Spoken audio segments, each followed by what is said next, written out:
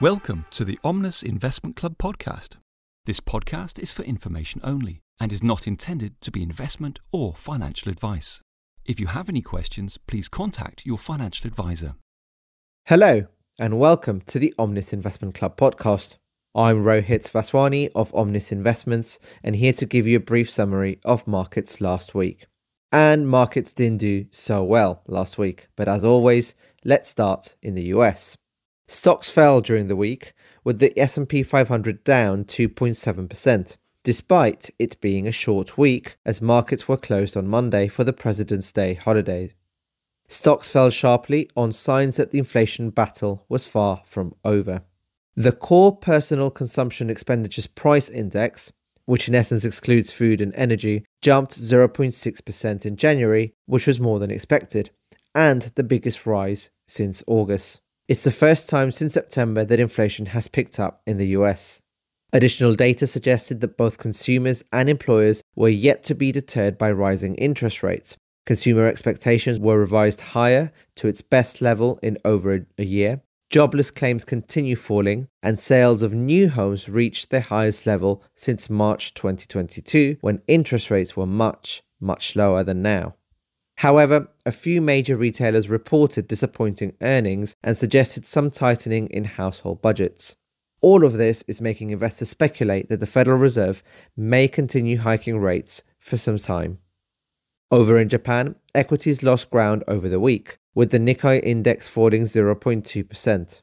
Worries about interest rates in the US were balanced by supportive comments of the incoming Bank of Japan governor, who suggested that interest rates in Japan will continue to stay low for now, despite inflation being above 4%. Remember, the target is 2%. This incoming governor acknowledged, though, that inflation was being driven by rising import prices and not due to strong demand. And usually, rising interest rates tackle inflation by addressing excess demand. On the economic side of things, the manufacturing sector saw a decline, reflecting a drop in new orders. Meanwhile, activity in the services sector continues to grow as the most recent wave of the COVID pandemic subsides. Moving to China next. Equities rose after 3 weeks of falling on hopes of increasing regulatory support, which offsetted any concerns about tensions with the US. The CSI 300 rose 0.66% during the week. Increasing economic activity in China has meant that its central bank has been able to keep interest rates low. However, China's yuan currency dropped to a 7-week low against the dollar after the release of unexpectedly strong US inflation data, raising expectations that the Federal Reserve would keep raising interest rates. Signs of worsening US-China relations also pressured the yuan amid reports that the US plans to increase the number of troops helping train Taiwanese forces.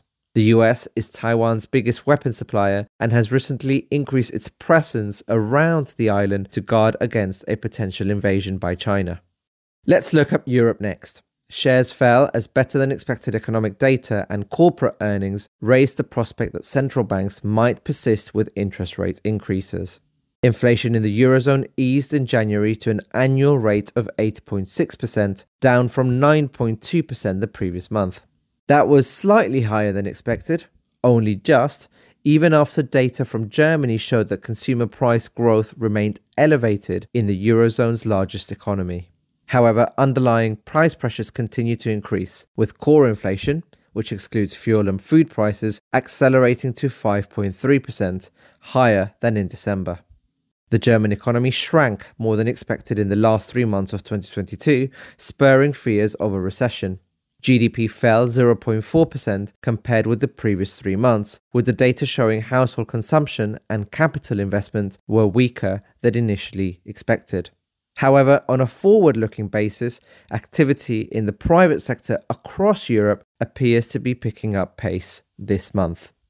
And finally, wrapping up with the UK, where the FTSE 100 fell 1.6%. British business activity rebounded in February after 6 months of declining output, pointing to resilience in the UK economy. And this rebound came from an increase in activity in both the manufacturing and services sectors. This comes as UK consumer confidence rebounded in February as well to its highest level in almost a year, in a sign of household resilience despite the cost of living crisis. On the inflation front, some experts have said that they expect inflation to fall very close to the 2% target by the end of the year, which is well below the Bank of England's 4% forecast. And finally, later today, Britain and the EU meet with the aim to seal a Brexit deal. So clearly, a challenging week for markets. Higher inflation numbers point to potentially larger interest rate hikes, whilst economic activity in many parts of the world appears to show more resilient economies, which would in turn allow central banks to continue raising interest rates if inflation does in fact remain stubbornly high. That's it from me today. Thank you for tuning in, and I will of course be back next Monday for more. Till then. This podcast has been brought to you by Omnis Investments, which is authorised and regulated by the Financial Conduct Authority.